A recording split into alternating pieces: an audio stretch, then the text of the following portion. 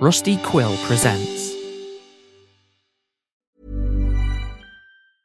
I'm Sandra, and I'm just the professional your small business was looking for. But you didn't hire me because you didn't use LinkedIn Jobs. LinkedIn has professionals you can't find anywhere else, including those who aren't actively looking for a new job, but might be open to the perfect role, like me. In a given month, over 70% of LinkedIn users don't visit other leading job sites. So if you're not looking on LinkedIn, you'll miss out on great candidates like Sandra. Start hiring professionals like a professional. Post your free job on linkedin.com/achieve today. Hi, I'm Daniel, founder of Pretty Litter. Cats and cat owners deserve better than any old-fashioned litter. That's why I teamed up with scientists and veterinarians to create Pretty Litter. Its innovative crystal formula has superior odor control and weighs up to 80% less than clay litter.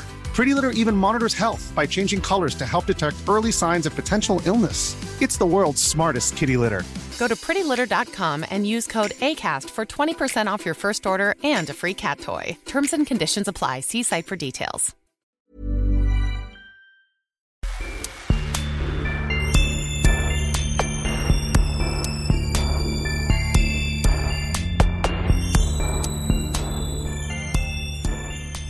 Hey, everybody.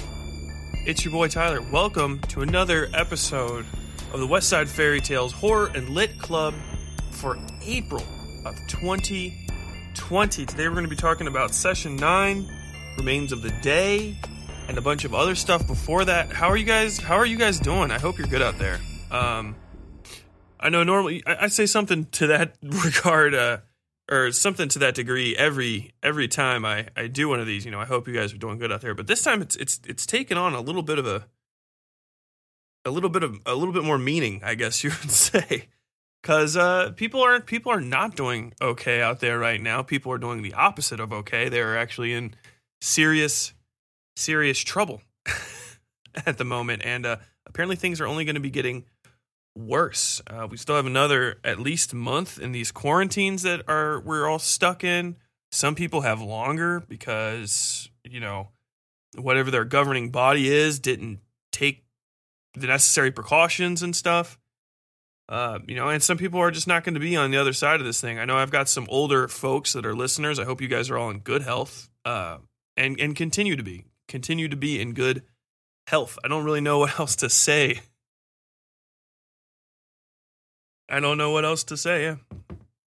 It's just crazy. I was walking my dog. We got a dog, by the way. It's things that have happened in Tyler's life section of the Horror and Lit Club. We got a dog. His name's Buck. He's shepherd and something else mix. He's huge dog. Biggest dog I've ever had. He's almost 6 feet when he stands up on his back feet.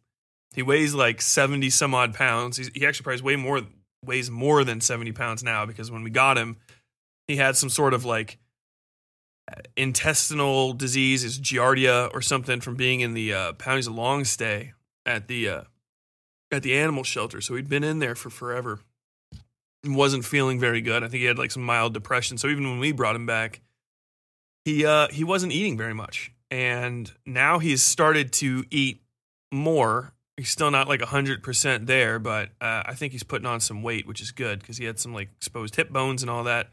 Not bad. He wasn't like a starving dog, you know. They were doing their best to take care of him, but if he's not sick and he's depressed, you know, you gotta get him in a good mental state. But he's getting into a good mental state. But so we've been walking him because, you know, it's quarantine. There's nothing else to do but walk him. And man, he is a nut job. He is the craziest dog ever. He's really, really calm until like he decides not to be. And then all of a sudden, you know, I'm glad. I'm 6'4". I weigh well over 250 pounds. I can keep a dog from going crazy. My fiance is about $125. You know what I mean? She's a tiny little lady. She's 5'4". And she just gets, I'm always worried that she's going to get like just pulled out of, just her arms just ripped out of her socket, like in an old cartoon when that dog goes off. But man, he's a sweetheart. That's probably the best thing about my life recently is we got a dog. Man, you know, so I'm just trying to look on the bright side of things. I'm exhausted. I spend a lot of my time worrying, and I don't know why. There's not much I can do. It's one thing I taught myself to do in the Marine Corps that I need to get back into, and that's not worrying about things that you don't have any control over. You know what I mean?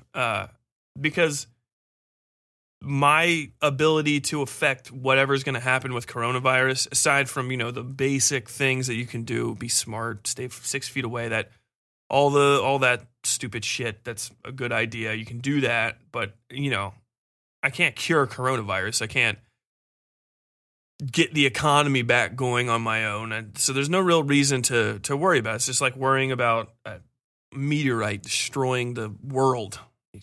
If it happens, it happens. But we've also had plenty of time to be sitting inside and watching stuff and playing some stuff. I've been playing Doom Eternal. If you guys haven't checked out that, if you're one of my fans that likes video games and you especially like fast-paced shooter games, Doom Eternal is great, man. It's an arena shooter, which is like a dead brand of things nowadays. Like, it's actually like a good first-person single-player shooter, which I feel like don't exist anymore. Everything is so multiplayer-focused that it's hard to find a good single-player shooter game, which used to be my favorite types of games, and this is an arena shooter. So basically what happens is there's the conceit of the over level, right?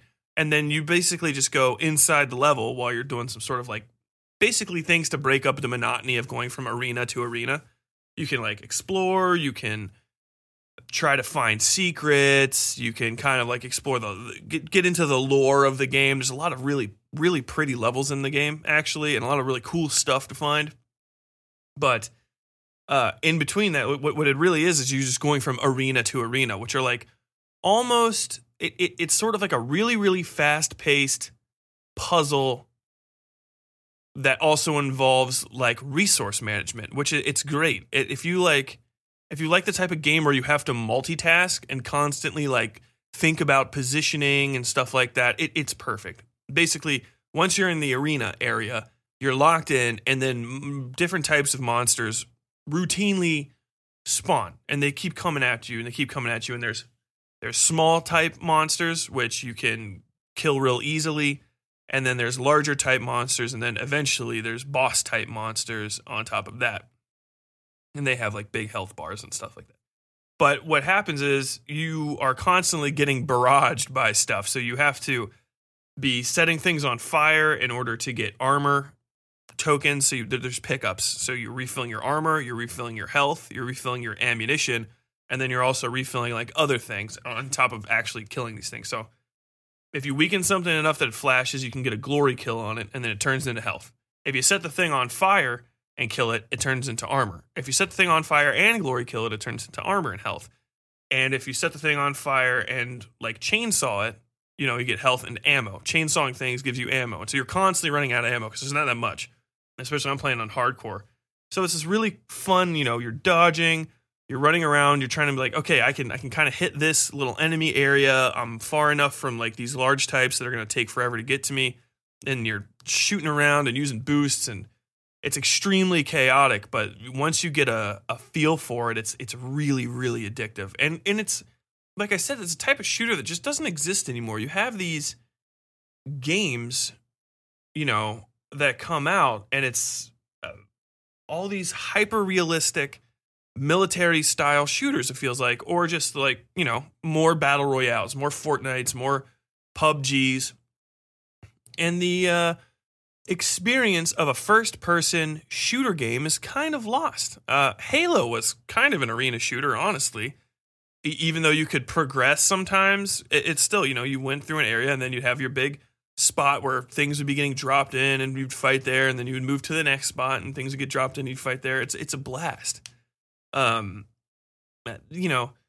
There are sort of sections like that in like the new Modern Warfare game and stuff, but it just doesn't have that same feel. And a lot of it's just because, human enemies are just so boring to fight against. Just running out and then ducking behind something and pop, pop, pop, pop, pop. And, cover systems and stuff, all those things that kind of like popped up and transitioned the 90s style shooter into the 2000s style, like cover aim down sights type shooters. They took a little bit out of the genre that I'm glad that Doom like has the ability to bring back, because I'm having so much fun playing this. I really am. It's a blast. And because I'm playing it on stream and stuff, I can watch some of my highlights back, and it's mind-boggling to me what the hell was even going through my mind when I'm doing half of the stuff that I'm doing in the game. It makes sense at the time, but like once you're moving slow again and you can actually like see all of the stuff that's going on, you're like, what the hell? What the hell am I even doing right now? This is wild. But yeah, man, that's Doom Eternal. The other thing that I watched recently, and I actually watched it last month and could have talked about it on that HLC, but I completely forgot. And I'm so sad I did, because it's possibly one of my favorite comedy movies ever now. And it's a 90s movie that is forgotten to existence called Soap Dish. It is, it's so 90s, it's painful, and I love it. There's about to be, and I tell you this right now because we're rolling into 2020. Last decade, in the 00, the aughts, there was an overt fascination with the 1970s for whatever reason. 70s stuff came back. I guess it's the 30-year difference. And all of this last decade has been 80s stuff, which I love anyway. I'm not that mad about it because I love retro wave music. I listen to Perturbator on purpose. Perturbator, I think that I'm saying that right. I've never actually had to say that name out loud. Perturbator. Yes, Perturbator.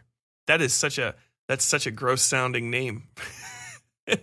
He's a French musician. He does vaporwave stuff. If you've ever played the just excellent top down, I don't even know what to call it, but it's Hotline Miami. The Hotline Miami games, which are extremely retro feeling and just amazing. Those are probably going to end up on a recommendation at some point in the future too, because I consider those kind of actually to be horror games.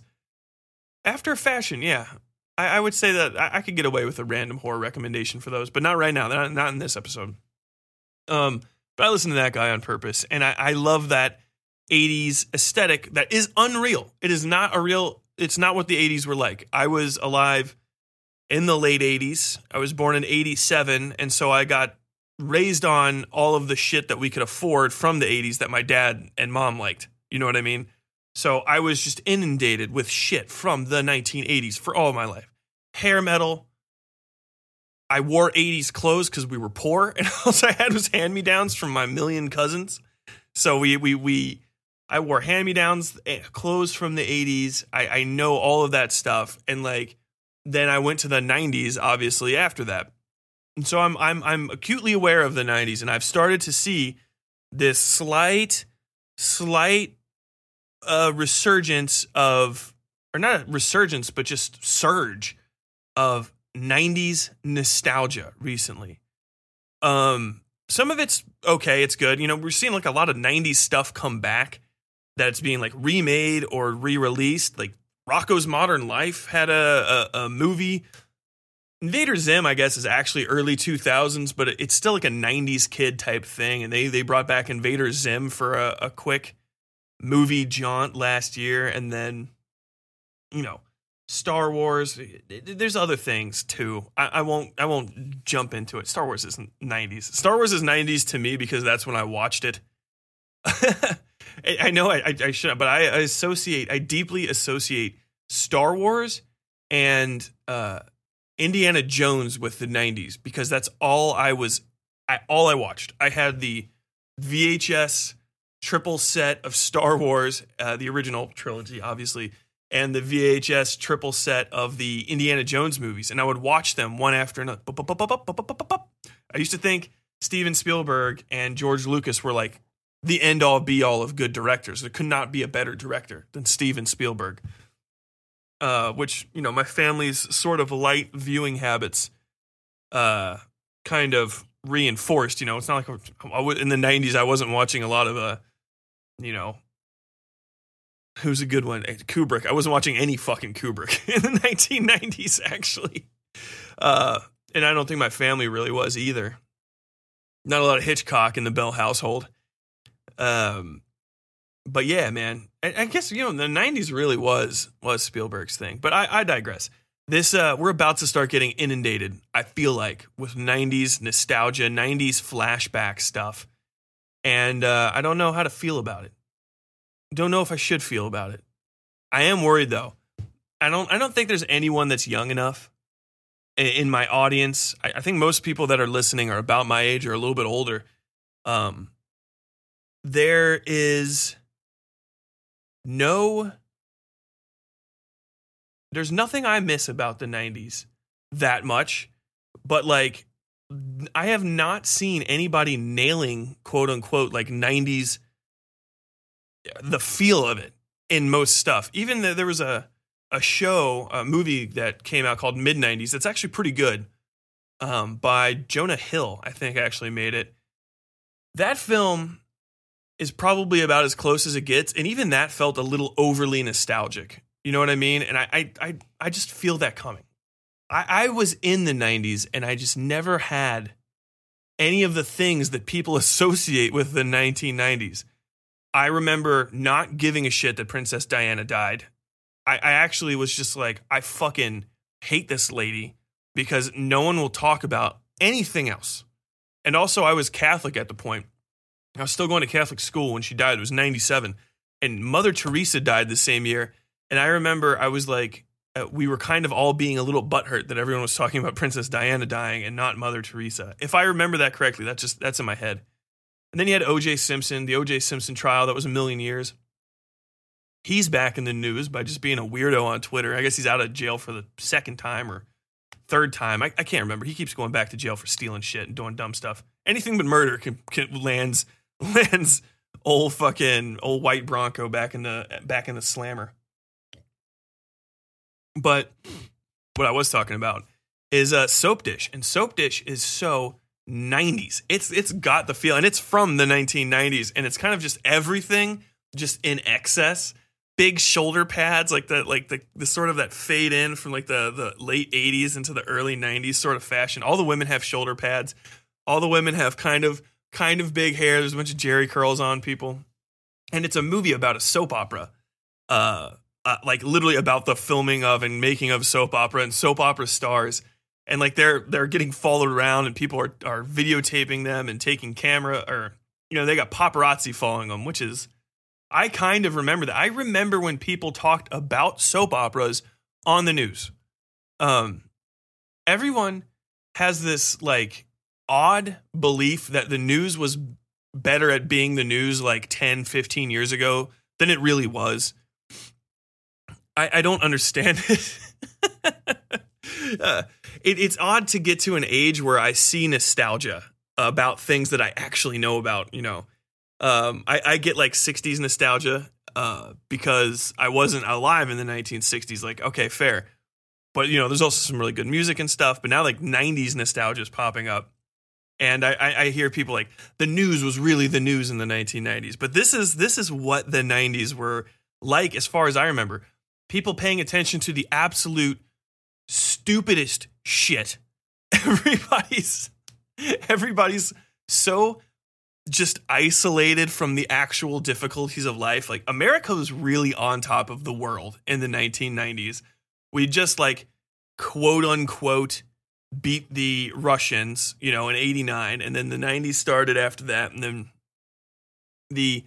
I guess the AIDS epidemic was kind of dying down. There wasn't really, like, it was still bad. Crack was sort of a thing, but it didn't reach outside the suburbs. And there's always, you know, just that sort of divide between the rich and the poor. And you like didn't focus on it. You like, drugs were something that happened somewhere else unless they were happening by you. And there was just this big cottony blanket around basically the entirety of the middle class and all of the upper class that, you know, these sort of stupid, banal things could exist inside. And the story in Soap Dish is just so dumb and banal. I fucking love it. It's like just sleaze. I don't even know where I'm going with it, but you have to watch Soap Dish. Robert Downey Jr.'s in it. He's just like a closeted sort of dude. I might have spoiled a little bit of it, but he's just wonderful. He's the manager or the producer, he, above director, below owner of the network, sort of executive that's in charge of the soap opera. Oh my God, Whoopi Goldberg is in it as the writer of the soap opera. Elizabeth Shue is in it. Oh my God. And I cannot remember the name of the main character, but she's one of my favorite female actresses. Let's see. Sally Field. Like, seriously, one of my favorite female actresses. She does Frustrated perfect, and that's basically what this show is. She's an aging starlet in charge of, or that's the the star, the head of the soap opera, and she's trying to be replaced by the lady that plays the bitch of it, and it's just so corny and over the top and screwball. It's so much fun, and you should absolutely check it out if you get a second. I honestly, check out Soap Dish. I can't say anything more nice about it. Oh, I also watched the original Wicker Man last night. I watched that, and I'm definitely going to do a full review on that movie soon, so I won't get into it too much, but that is one of the most mind-blowing films I have ever seen in my life. That's not intentionally mind-blowing, but you will be like, what on earth is going on? I've seen the Nicolas Cage version of The Wicker Man 2 or 3 times. It's one of my favorite movies. It's definitely top 5 of my Nicolas Cage, what are you doing, Nick, type films, with I believe Vampire's Kiss being number 1, fairly firmly in number 1. I love Nick Cage movies to death. My fiance fucking hates them, but she tolerates them for me. Oh man. The original Wicker Man is a British film, filmed in Scotland. It has almost no connection whatsoever with the remake. The remake is so different. I now understand. I've heard people talk about how not alike those two films are. And that was the reason why they didn't like it, is because people wanted to see a modernized take on the Wicker Man. And here's a cool fact. A crocodile can't stick out its tongue. Another cool fact, you can get short-term health insurance for a month or just under a year in some states. United Healthcare short-term insurance plans are designed for people who are between jobs, coming off their parents' plan, or turning a side hustle into a full-time gig. Underwritten by Golden Rule Insurance Company, they offer flexible, budget-friendly coverage with access to a nationwide network of doctors and hospitals. Get more cool facts about United Healthcare short-term plans at uh1.com. Ryan Reynolds here from Mint Mobile. With the price of just about everything going up during inflation, we thought we'd bring our prices down. So to help us, we brought in a reverse auctioneer, which is apparently a thing. Mint Mobile Unlimited Premium Wireless. How to get 30, 30, bit to get 30, bit to get 20, 20, 20, bit to get 20, 20, bit to get 15, 15, 15, 15, just $15 a month? Sold! Give it a try at mintmobile.com/switch. $45 up front for 3 months plus taxes and fees. Promo rate for new customers for limited time. Unlimited more than 40 gigabytes per month. Slows full terms at mintmobile.com. Hi, I'm Daniel, founder of Pretty Litter. Did you know cats tend to hide symptoms of sickness and pain? I learned this the hard way after losing my cat, Gingy. So I created Pretty Litter, a health monitoring litter that helps detect early signs of illness by changing colors, saving you money and potentially your cat's life. Pretty Litter is veterinarian developed, and it's the easiest way to keep tabs on your fur baby's health right at home. Go to prettylitter.com and use code ACAST for 20% off your first order and a free cat toy. Terms and conditions apply. See site for details. Many of us have those stubborn pounds that seem impossible to lose, no matter how good we eat or how hard we work out. My solution is PlushCare. PlushCare is a leading telehealth provider with doctors who are there for you day and night to partner with you in your weight loss journey. They can prescribe FDA-approved weight loss medications like Wegovy and Zepbound for those who qualify. Plus, they accept most insurance plans. To get started, visit plushcare.com/weightloss. That's plushcare.com/weightloss. I'm Sandra, and I'm just the professional your small business was looking for. But you didn't hire me because you didn't use LinkedIn Jobs. LinkedIn has professionals you can't find anywhere else, including those who aren't actively looking for a new job, but might be open to the perfect role, like me. In a given month, over 70% of LinkedIn users don't visit other leading job sites. So if you're not looking on LinkedIn, you'll miss out on great candidates like Sandra. Start hiring professionals like a professional. Post your free job on linkedin.com/achieve today. Hi, I'm Daniel, founder of Pretty Litter. Did you know cats tend to hide symptoms of sickness and pain? I learned this the hard way after losing my cat, Gingy. So I created Pretty Litter, a health monitoring litter that helps detect early signs of illness by changing colors, saving you money and potentially your cat's life. Pretty Litter is veterinarian developed, and it's the easiest way to keep tabs on your fur baby's health right at home. Go to prettylitter.com and use code ACAST for 20% off your first order and a free cat toy. Terms and conditions apply. See site for details.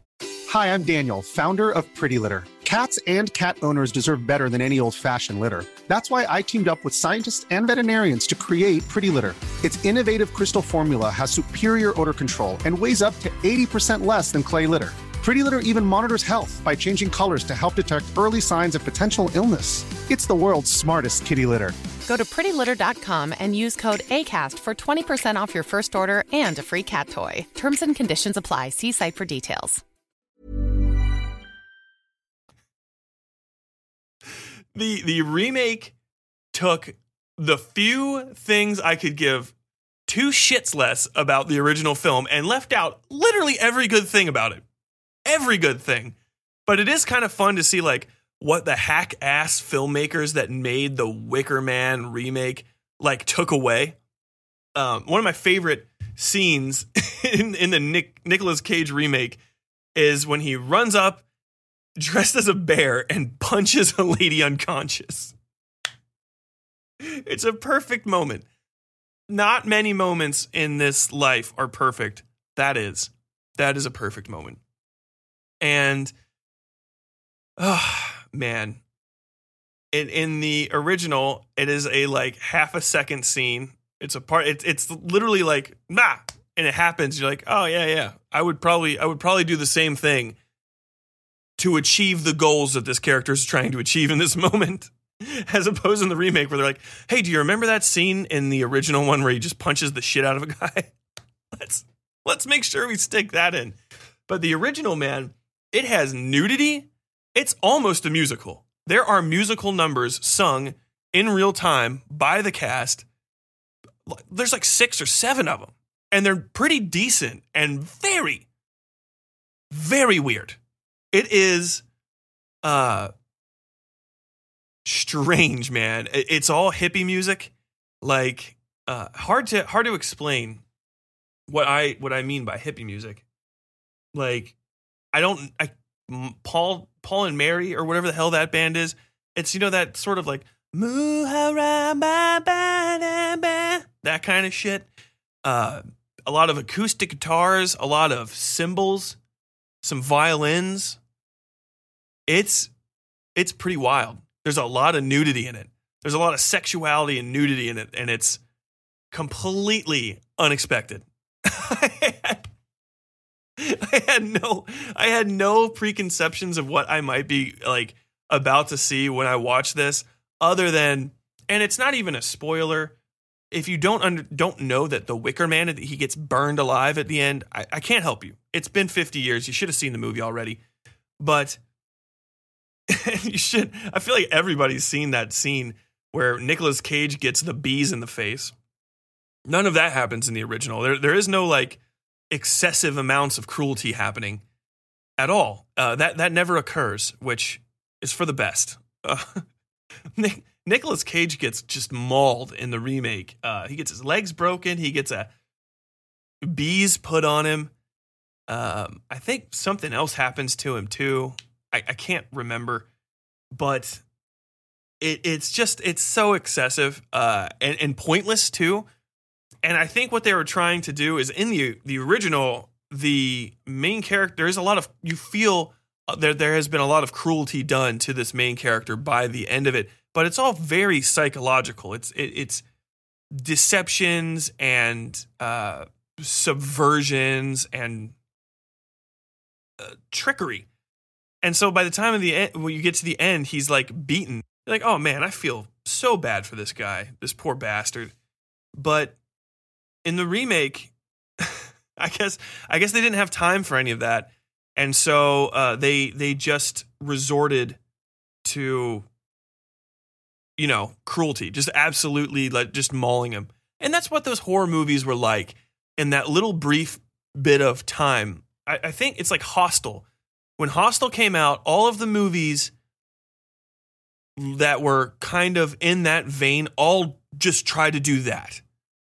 Brutality, really, really dark, really gruesome, nonsensical violence. And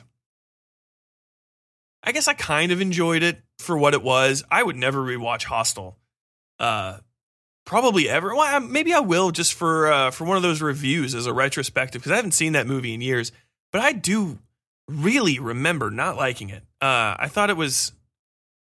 And I mean, this is me, like, when I saw that movie, I was either in graduating high school or a young man in the Marine Corps, which was the edgiest I ever was. And even I was just like, this is fucking lame. And the ending is stupid.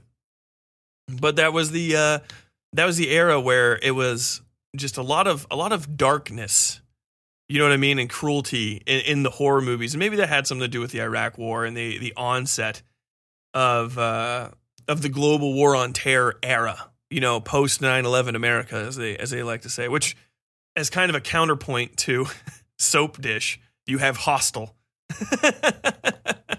I think as far as two movies go, those are the most perfect diametric opposites that could exist. But yeah, those are the things that I've been watching. Wicker Man, definitely check that out if you get a second. If you're trying to find a comedy that will, honest to God, entertain the shit out of you and make you feel a little less bad during all of this that's going on, watch Soap Dish, man. It's amazing. It's just perfect. It's a perfect comedy. I love it. But yeah, that's the end of the what have I been watching section. Which brings us to the HLCs for April. This month's literature recommendation is Remains of the Day. That's Kazuo Ishiguro's 1989 novel. Kazuo Ishiguro, I know he won the Man Booker Prize for fiction for this book, and eventually he won the Nobel Prize as well, the Nobel Prize in literature, which I feel like is easier to do if you live in Europe.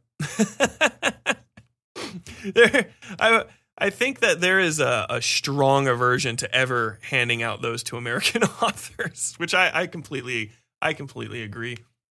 I've always thought of the Nobel Prize in literature as being something. The Nobel Prize in anything is odd to me these days. I like Barack Obama as a president, right?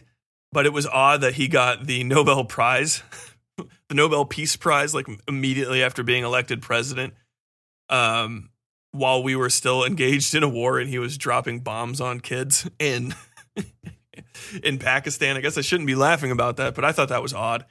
And the older I get, the more jaded I am about award ceremonies, because you kind of start seeing behind the curtain as you get older, especially when you work in the press. I was in the media for a while, and looking into things like the Pulitzer Prize for news reporting and stuff is kind of gross. That's not something that you win because you're good. Like it just isn't. It's not something that is the people that do these awards are not actually going out there and doing due diligence. They rarely have any real fingers out there in the world. You know what I mean? They're not going into small towns and reading all of the newspapers. You have to submit your stuff. It costs money to submit to the Pulitzer Prize, to almost anything. I don't know where I'm going after this. Oh, Kazuo Ishiguro, probably he absolutely deserves whatever prize he got for Remains of the Day. I think I talked a little bit about the plot of this in the episode. It is a pretty straightforward book. A lot of what I remember about it, and it's been, I'm getting to a point right now where I am running out of good recommendations unless I remember stuff. And some of the things I remember that I'm like, everyone should read that book. I haven't read in so long. I read this when I was, I think, a junior in college, which was like 2012. Now that I don't know where the fucking years went, but that was 8 years ago now.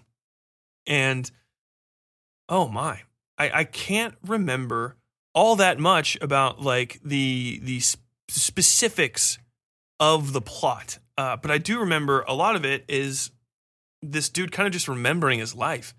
And that's what I like the most about it, is because he has all these ideas and these feelings about who he was, but they're not all necessarily true. And when he talks to other people that he knows, you know, their recollection of things isn't quite the same. So the overall plot, is about Stevens, an English butler who's dedicated his life to the loyal service of Lord Darlington. Just getting this off of Wikipedia real quick. And so, yeah, he worked for this dude who was a Nazi sympathizer, which was actually very popular back in the day in Britain amongst the upper class. Europeans don't like Jews.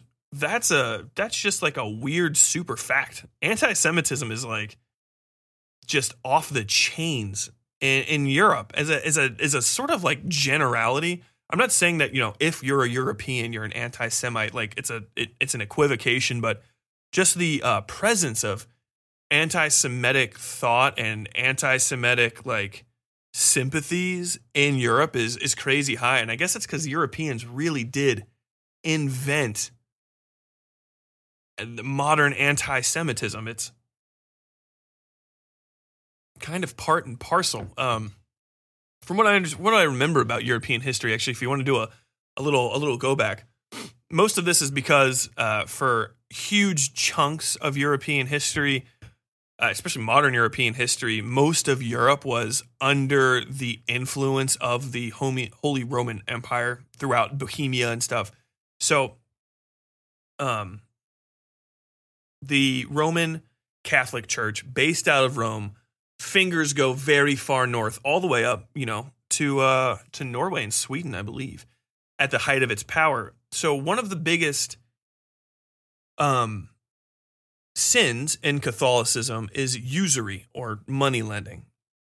Now, money lending is fucking crucial. You have to have loans and paybacks to operate macroeconomies, microeconomies, because there are few occupations where you can earn at the same time you create, if you get what I mean. So if you're a farmer, farming is crucial. If you want to get farming out of serf-style feudal farming, you have to have a loan set up, because farmers have to be able to buy massive amounts of seed and stuff, and you have to be able to take out big loans at the beginning and basically speculate on the possibility of, you know, if you have a bad crop and this and that, so that you can pay back later. And countries have to be able to borrow money. You know, these are things that if you're thinking in simplistic terms, where you're only like, well, I don't need to borrow money to do stuff. Like, yeah, but other people do. You know, a house. I will earn enough money to the mortgage that we're paying on the home that we own right now, technically the bank owns, is, you know, because while we will have, you know, the $150,000 or whatever that you need to pay off the loan over the course of your life, you don't have it immediately. So that's where loans and stuff coming by. The laws against usury were because back before people started putting laws in around what you can loan, how you can loan, what you can put up as capital against a loan. People were just doing whatever the fuck they wanted. So you would get interest that was like 200% per day, stupid shit. Like mob loans, which are bad loans. You know what I mean? Extremely vicious interest points, things like that. And I think also just because of the lack of schooling, people didn't understand loans. People didn't know how to fucking add. You know what I mean? Addition and subtraction were not things. People couldn't read. And so the difficulty of explaining something that is to this day as complicated as a loan system and banking was so difficult and insane that they're just like, you just can't do it. But because loaning and stuff and being able to have lines of credit and things of that nature is so crucial, what they did was the bypass was that they would let non-Catholics that lived on Catholic land commit usury. So you had basically the Ashkenazi Jews that were throughout Europe at the time. They would turn to those communities for money lending. They would have them do banking and stuff, which also let them, so that there was a very common practice of pogroming Jewish communities that they didn't want to pay back to. So, it was a pretty vicious parasitic relationship between these things, these countries. I think one of them was Igor the Vicious. I feel like that's or Igor the Cruel. It was some king in Russia who basically didn't want to pay back anything, and he got all of his people together and just burned down the town where the moneylenders lived.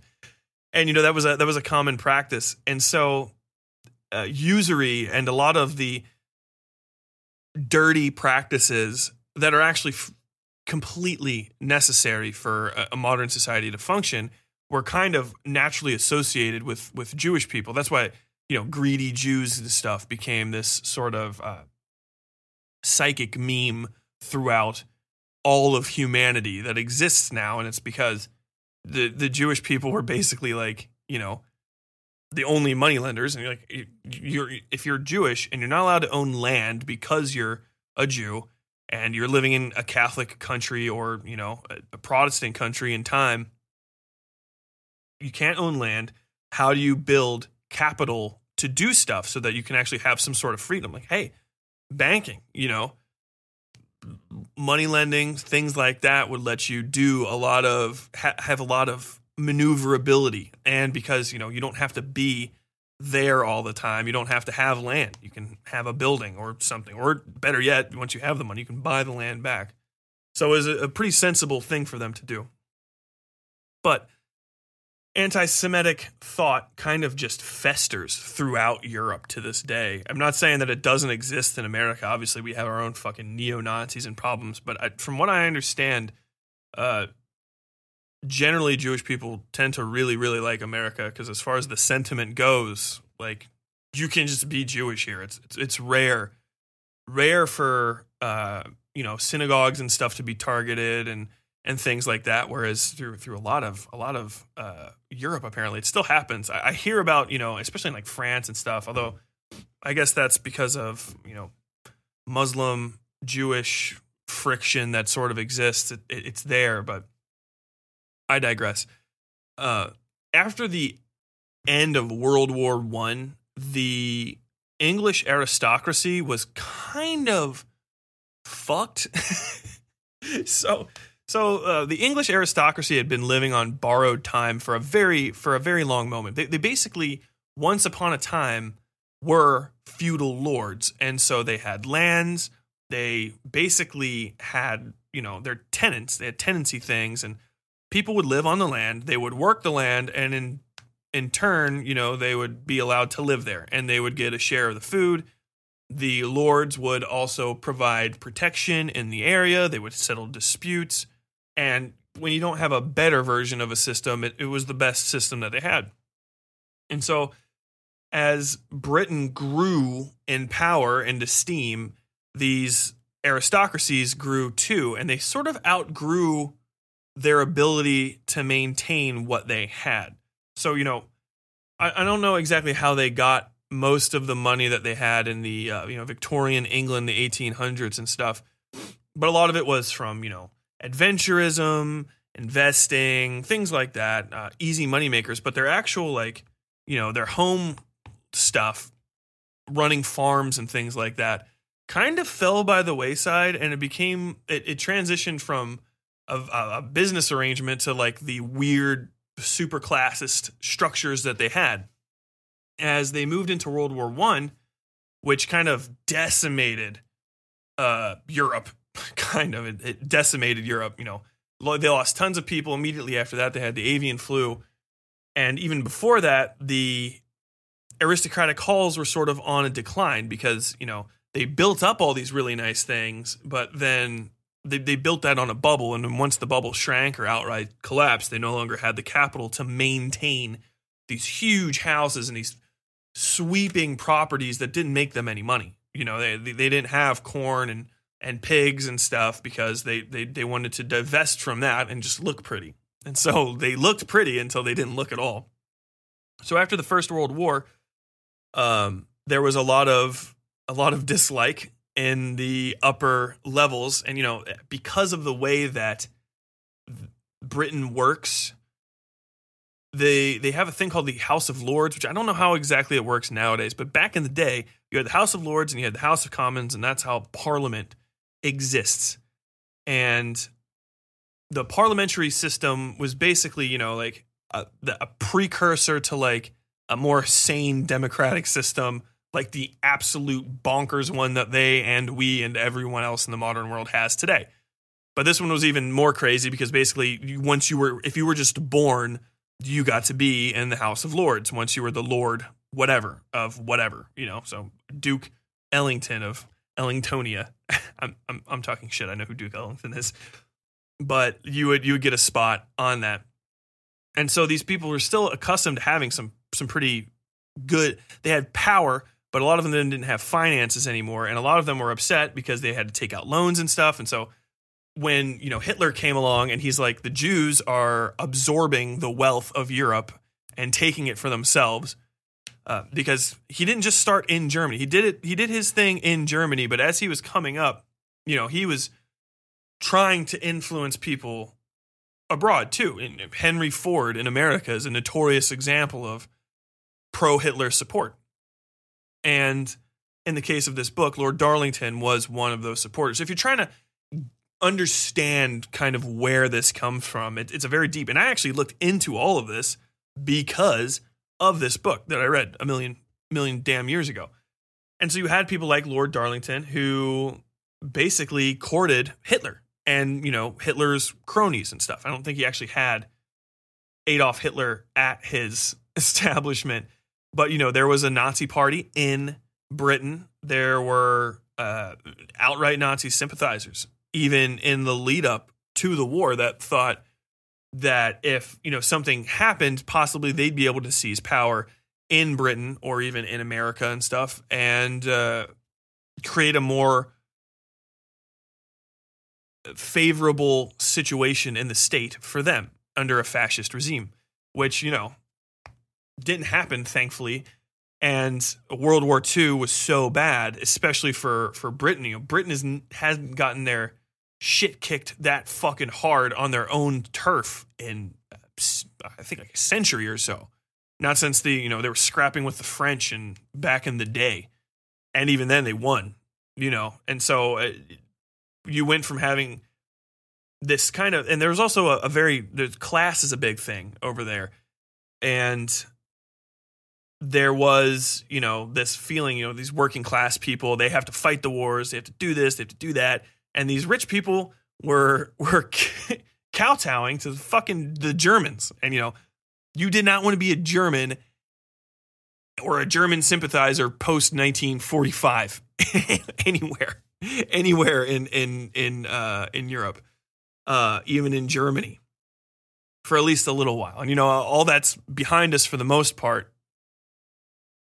country to country wise. I don't hold Hitler against modern Germans, and you shouldn't either. You know what I mean? It's a ridiculous thing to be mean to them about.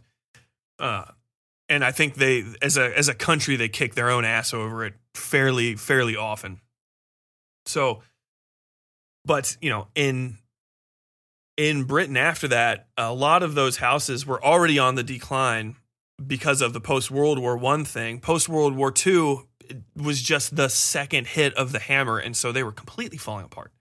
And in the case of Remains of the Day, this was kind of a discussion of that, and people didn't talk too much about it, I guess, from what I understand.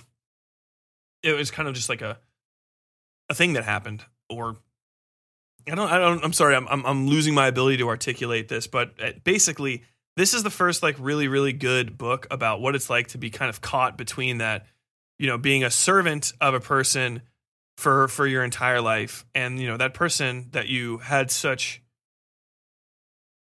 respect for and thought of as being better than you is actually, now that the systems of the day have continued on and turned into something new, you find that you've actually you kind of were the tool of an idiot or something like that, and it's odd.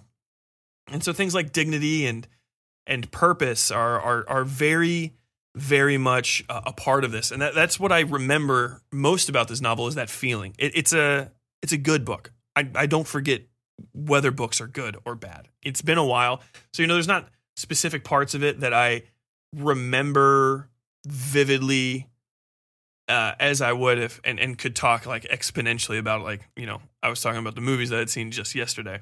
But there's one part that I really liked, and it's a story that a guy tells about one of the other butlers that he worked for. I think it's Stevens was talking about one of the butlers he worked for before he became a butler. Kind of you rise to that rank as you age. And the Lord, they were in India at one of his mansions or whatever during colonial India times, and the man woke up hearing an odd sound in the middle of the night and walked into the dining room, and there was a tiger underneath the table, like a Bengal tiger. And because he was such a prim and proper English butler, he didn't raise an alarm at all. He just calmly walked to the wall, got the shotgun, and shot the tiger to death, and then cleaned up the mess. And the Lord was like, "What happened?" He's like, "Oh, there was a tiger." And it's that sort of stuff. And there's also the much more sad the subplot of Stevens meeting back up with the woman who was sort of in love with him. It's really well done. I remember this part of it. The Miss Kenton is her name, and that's kind of the overarching sort of sub right below the surface type plot. And it's something that I think about, and why it's part of the kind of theme for this month's recommendations is that not letting something grow so that you can do something else that's not even really that good for you, but that you think you should do at the time. In his case, Stevens put aside his possible feelings. He knew that Miss Kenton kind of had a sort of crush, or there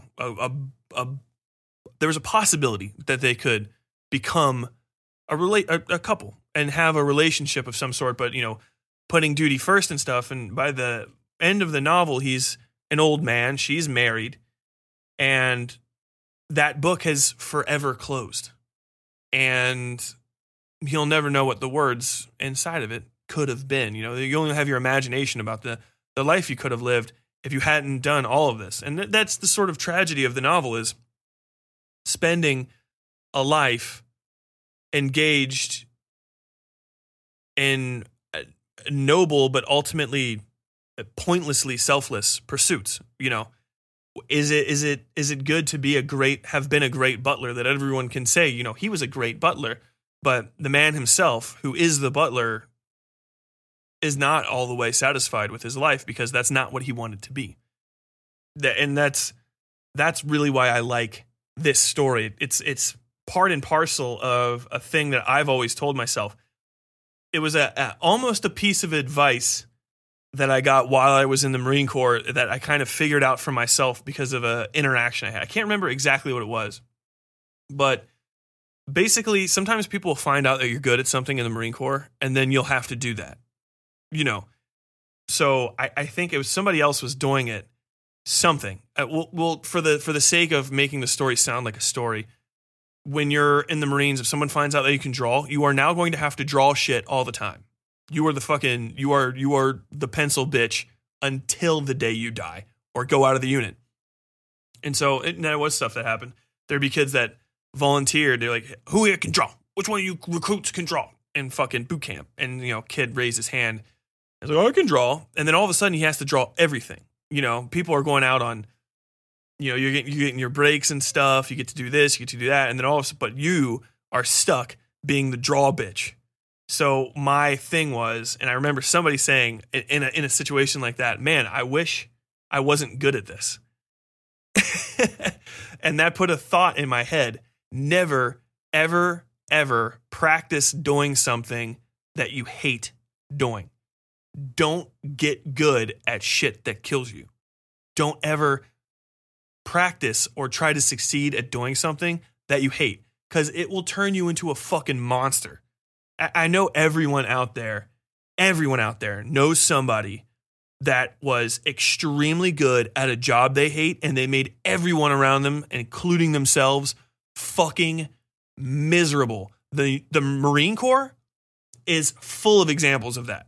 I would say something like 50% of all people that make it past the rank of sergeant actually secretly hate working in the Marines and are just laser focused on their retirement, and they are fucking miserable to be around because all they want from everyone else is the same thing that they want from themselves. Just shut up, be extraordinarily competent at this thing that you hate, and just suck it up. Suck it up. We're here to be fucking miserable. Even though it doesn't have to be like that. If you get into like other parts of the military, like, I don't know. I know people that are in the air wing that actually fucking love their jobs. And I know people, special forces people, fucking love their work because they actually wanted to do that. So they became really, really good at it. And then they're surrounded by other people. You can't be in special forces and fucking hate it. Because eventually you're going to get outclassed by somebody that wants to be in special forces and absolutely loves it and just fucking just strokes you out. There's probably examples still of people like that, but they're miserable to be around.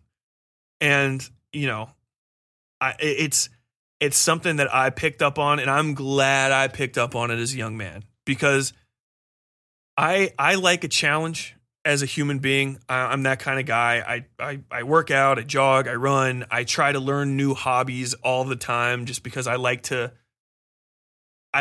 figure out the puzzles of life and increase my ability set by doing that.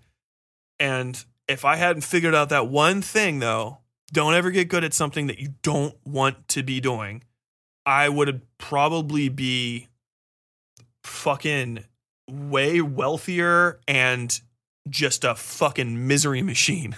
just torturing other people with my existence. Because I'd probably get good at that too. What do? I break employees. But yeah, I think that's what I took away from this book, and it's why it fits the theme in regards to the move, And really kind of the theme of a lot of, I've been noticing this, of a lot of the West Side Fairy Tales, especially for this season, of, don't work yourself, don't overwork yourself. Don't overextend yourself for things that aren't going to make you happy. And I know there's the understanding that you have to work for a living. I get that. And you do. You have to work for a living. You have to put in the hours. You have to do stuff so that you can earn your share of the resources. And there's a whole nother conversation about what your share should be. I know that we're not having in general as a society that we should be. But it is, no matter what your basic political system is. Everyone understands you need to be occupied. You have to be. And it's good to be occupied. I don't know anybody that is terminally unemployed that's a happy person. Even people I know that are fucking lazy as shit still love having a job because you have to have purpose. You know, it's not good to run into other people and they say, "What do you do?" and you say nothing. That's the fucking worst. Even looking for a job is still better than just not having one. But on the flip side of that, you know, if you can do something and make a lot of money but be miserable, or you can do something and not make that much money and be able to live with yourself and be happy, it's always worth it to do that. I know people that are massively successful that are fucking miserable all the time because they didn't really want to be a doctor. Honestly, because they really didn't want to be a lawyer. I know tons of miserable fucking lawyers. Miserable lawyers. A miserable lawyer talked me out of becoming a lawyer. That was actually what I went to school for. I was in what I call pre-law, which is basically just, that's not a real thing that you can do at the University of Cincinnati, but I was just taking all the courses that would help me in law school, which is, you know, a lot of English, a lot of rhetoric, logic courses, things like that. And I ended up talking to somebody, I can't even remember who it is, but they were just like, if you think you're going to be happy being a lawyer, like, you're wrong. Some people are, but if you're not, if you're not already doing law shit, is basically, I think how it was explained to me, like if the law itself is not so fascinating to you that you're like trying to suck, not like watching like lawyer shows on TV, but actually like keeping up with Supreme Court decisions, focusing on political talk about, you know, what laws are going to be put into place, how they're working, who's being affected by it, whether or not certain laws are legal. If you're not deep into that, then you shouldn't go into law because you'll be fucking miserable. Like if you don't like doing paperwork all the time, if you don't like putting in 20-hour days behind a screen, you know, doing this sort of stuff, it might not be for you. And I kind of like looked into it and I was like, I don't think it is. Although ironically, I still put in huge hour days behind a screen, but I spend it writing my own stuff, and that works for me. And you know, if I've been talking too excessively about this, this is the kind of conversation that will come up in your head if you read this book. It is extraordinarily good from a surface entertainment perspective. If you're the kind of person that reads just because you want like a fun story, this might not be for you. But you know, this is a book that definitely it sneak punches you. I remember that about it a lot, is that I was reading it and it had me putting myself into all of these situations over and over again. It was that engrossing, where I was thinking about myself being this person and you know, having this same conversation I'm having with you guys right now, that if I did something like this to myself, if I skipped out on relationships, if I skipped out on my life and in service of a cause or an occupation that did not ultimately fulfill me or even really leave me with a sense that I accomplished something great, then, you know, what am I doing? And I think that's what elevates this book from simply being a book, something like I write, which is simple, a little bit more boiled down stories, to an extraordinary work of art, which is what this is.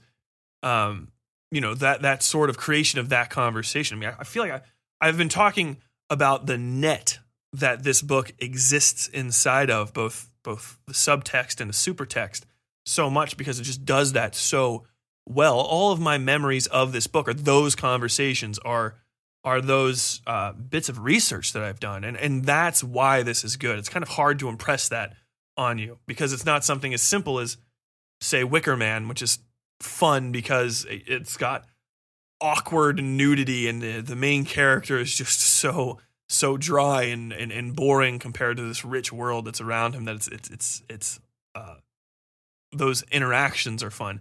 The interactions are sort of not the entire flavor of this book, of this work. And it's that greater sense of self, greater idea of the subtext and the supertext and this big woven net within which this book sort of exists as a nexus point inside British culture that I think is what makes it so exceptional. And I feel like I've probably I've probably out-talked this subject at this point, so we're going to continue on. But I will say, I consider this a must-read. If you're younger, check it out. But if you get into it and you think it's boring, especially if you're a younger person, set it down and come back a few years later, and you might like it a little bit more, which is, I think, something that people should say more often. This book is something I could see somebody accidentally recommending to a teenager because it's eminently readable. There's nothing that's gonna kick you out. You know, you're not gonna get into it and you're gonna be like, oh, these sentences are just too dense. I don't know what's going on. I can't read it. It's eminently readable. I don't remember getting caught up during it at all.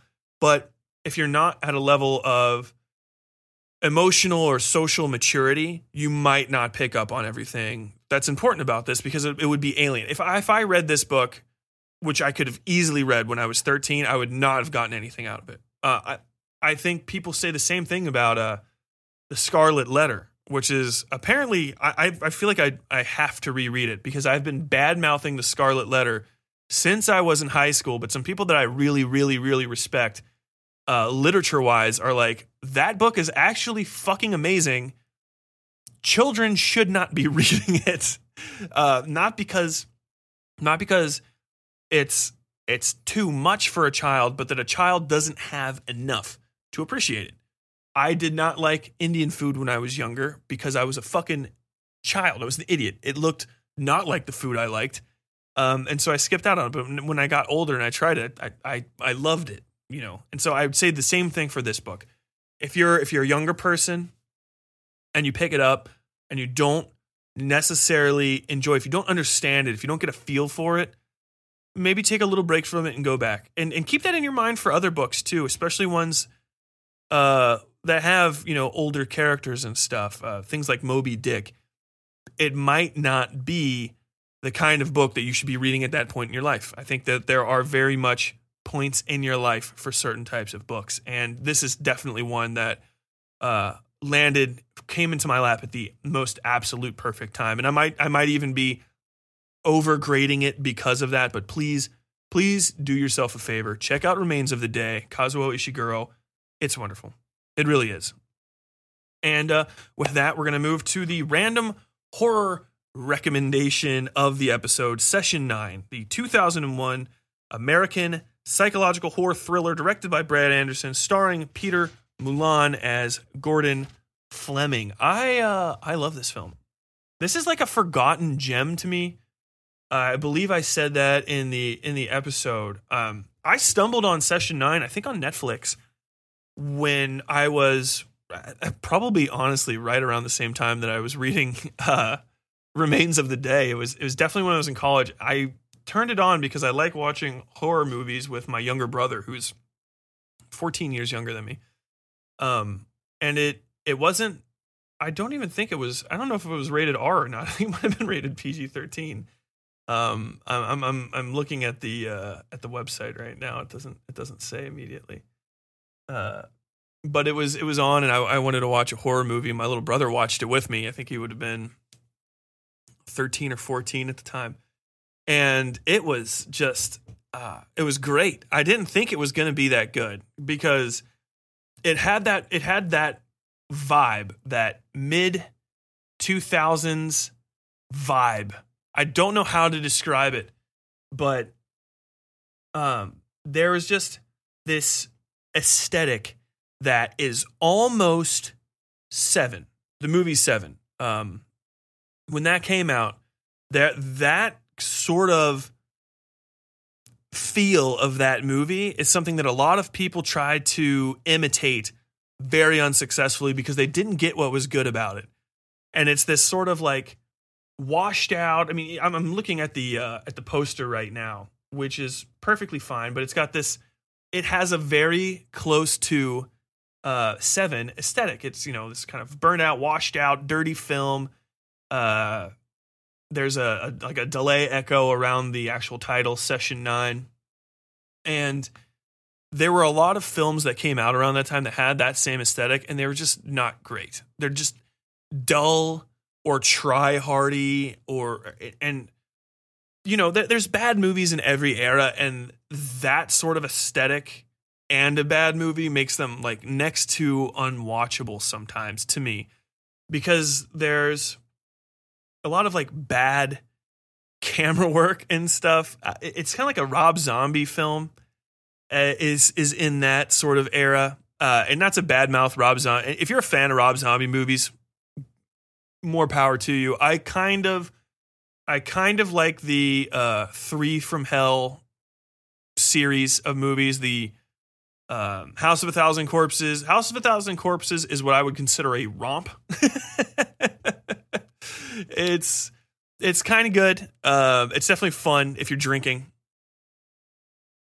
The Devil's Rejects is actually, I think, pretty decent. I would grade that at about a 6.5 overall. I think that's probably his best movie, actually. And then I haven't seen the new one, but I've seen a lot of his other films to some degree. The Halloween remake, obviously, I saw that. I didn't mind that as much as everybody else hates that much more than I do. I thought it was just meh.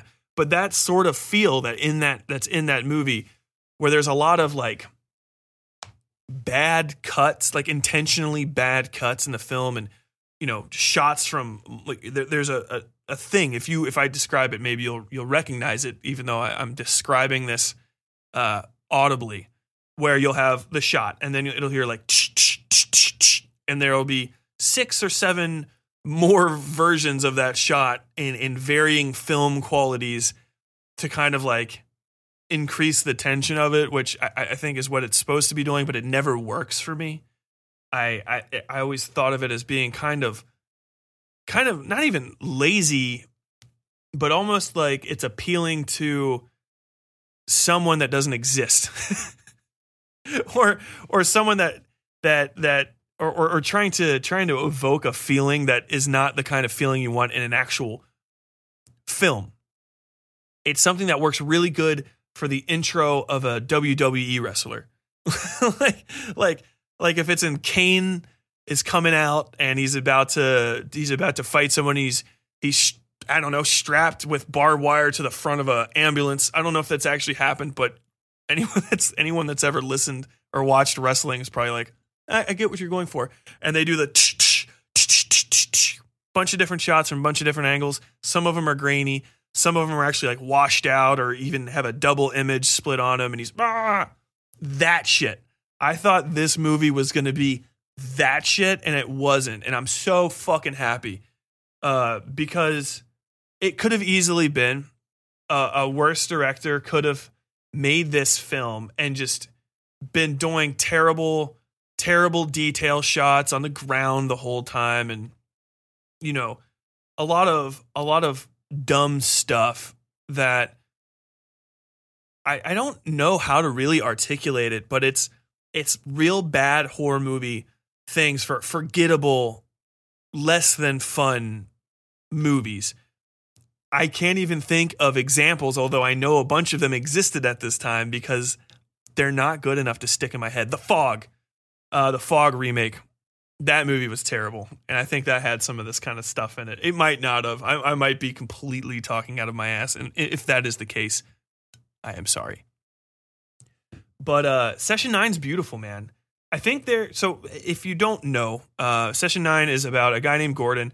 He has a asbestos abatement crew. If you don't know what asbestos abatement is, it's kind of almost finished nationwide. And I don't know if it's honestly, I don't know if it's a thing that exists for my European and Australian and Canadian listeners, because America's ability to catch up to modernization standards is not equivalent to people in other countries. So we're always a little bit behind the times. Asbestos is a type of insulation. It's a fire insulation. It's very good fire insulation. And it will prevent fire from moving from one area to another. It's also just basic type of insulation. It's fireproof basic insulation. And so it used to be in everything. It's blow-in type. There's blow-in type. There's packboard type. But the problem with it is the synthetic fibers that it's made of, when inhaled, interact with the cells inside your lungs very badly. And they stay in there, from what I understand. And it can cause mesothelioma, which is a type of lung cancer. And it'll just kill the fuck out of you. And it's a bad death. It's a long death. Small amounts won't necessarily kill you like immediately. Like, it's not like, sarin gas or something where, a droplet will guaranteed give you cancer. But being in a place with asbestos for a long time increases the overall asbestos load on you, and that can make you very sick.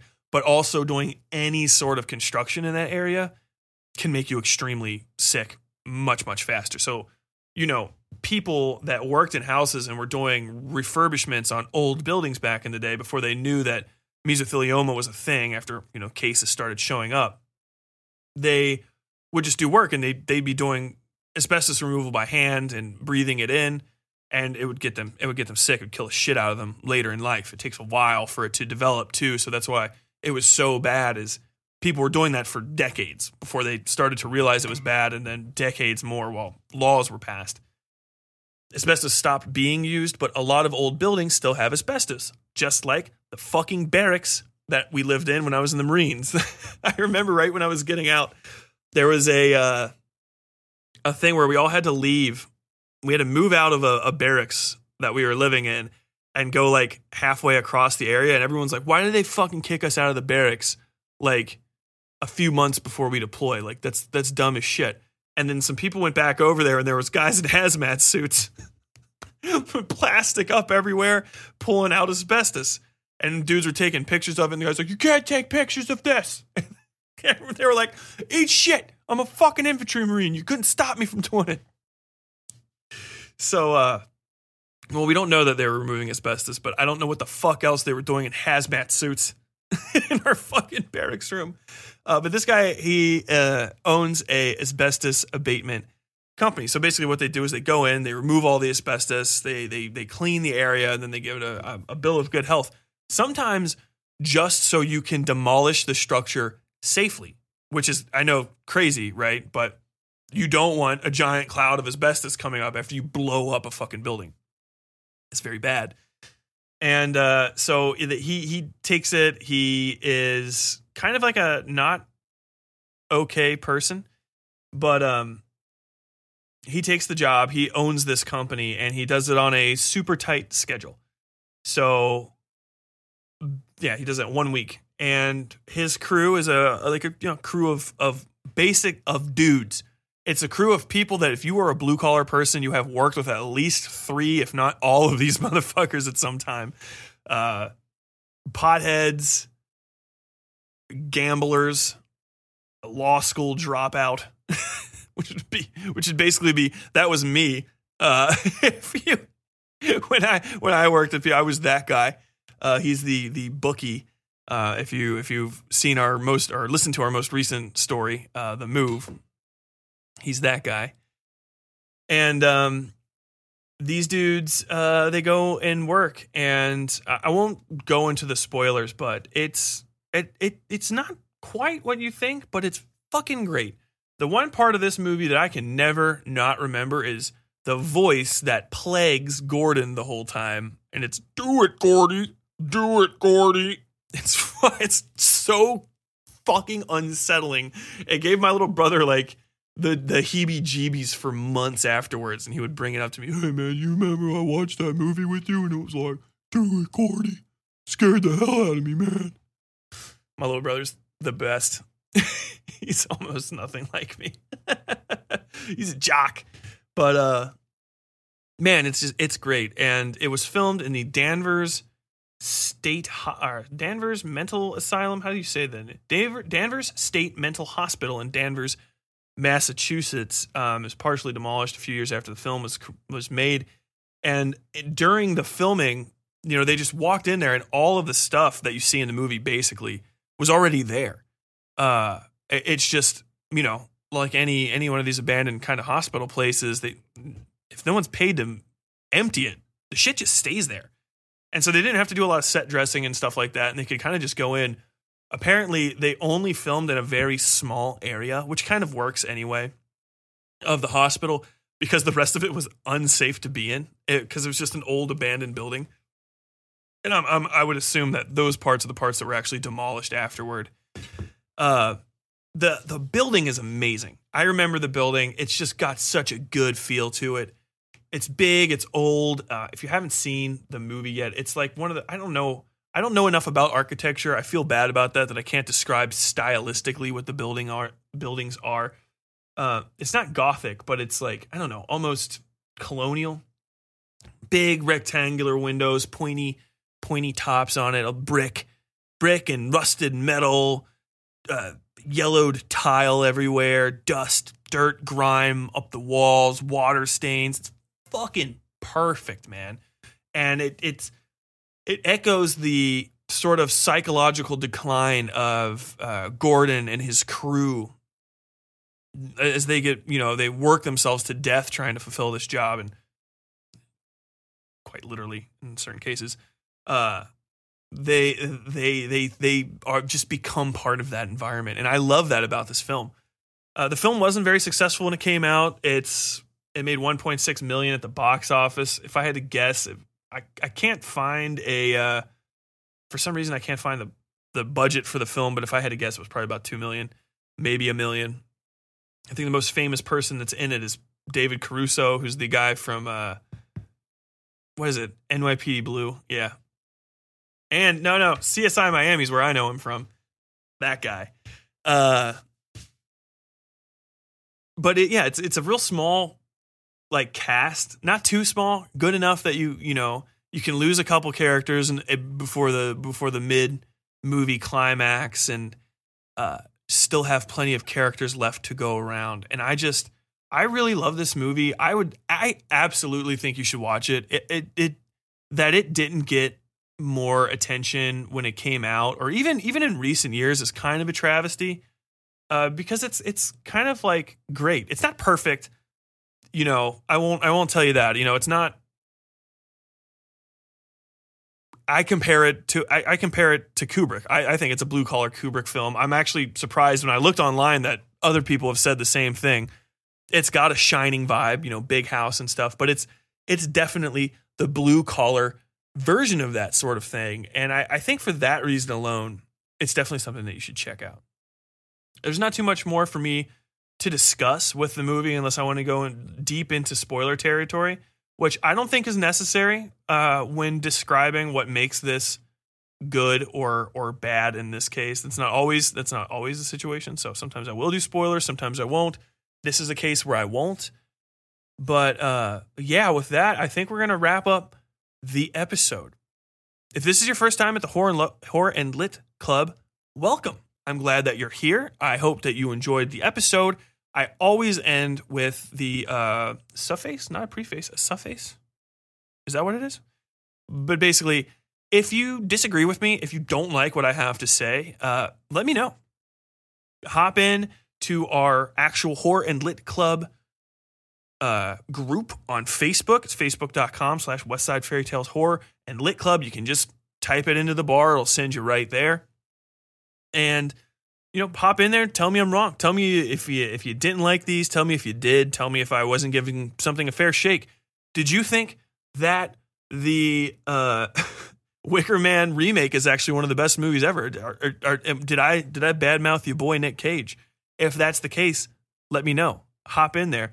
Hop in the comments. This is going to be on YouTube. If you're on YouTube, hey, check out some of the reviews I started doing. People seem to like those. I'm doing random little short 15, 20 minutes, short for me, 15 or 20 minute reviews on the various horror movies that I watched during the week. Just put one out on Pet Sematary was the first one. I just released one on The Curse of La Llorona, which I think kind of got a bad rap. It's not that great of a movie, but watch the video if you want to learn a little bit more about that. Join us in 2 weeks for the next story. I think it's 2 weeks till the first Friday of May, when hopefully the last month of quarantine for us all join me in 2 months for that next story, which is called Dog Star. I had to remember, even though I've been working on it nonstop. I'm actually so tired from working on that I can't remember the title of it. Join us for that story. It's a very long-ish story about a man who works on a space station orbiting a distant star in humankind's far-flung future, but an industrial accident while he's working changes things for him and launches him into a nightmare unlike anything he's ever experienced. Will he survive? Will he stay sane? Tune into Dog Star, first Friday of May. Check it out. Other than that, man, hit me up on social media at WS Fairy Tales. Email me, westsidefairytales@gmail.com. I'm always there. I love hearing from fans. If you check out any of these things and you like them, let me know. Hop on to Apple, go to Reddit, tell them Tyler sent you when you talk about the stuff. And that's pretty much it for me, man. Check out Dog Star in a couple weeks. Check out the YouTube channel. It's Westside Fairy Tales on YouTube. It's not hard to find. And until next time, as always, stay safe out there.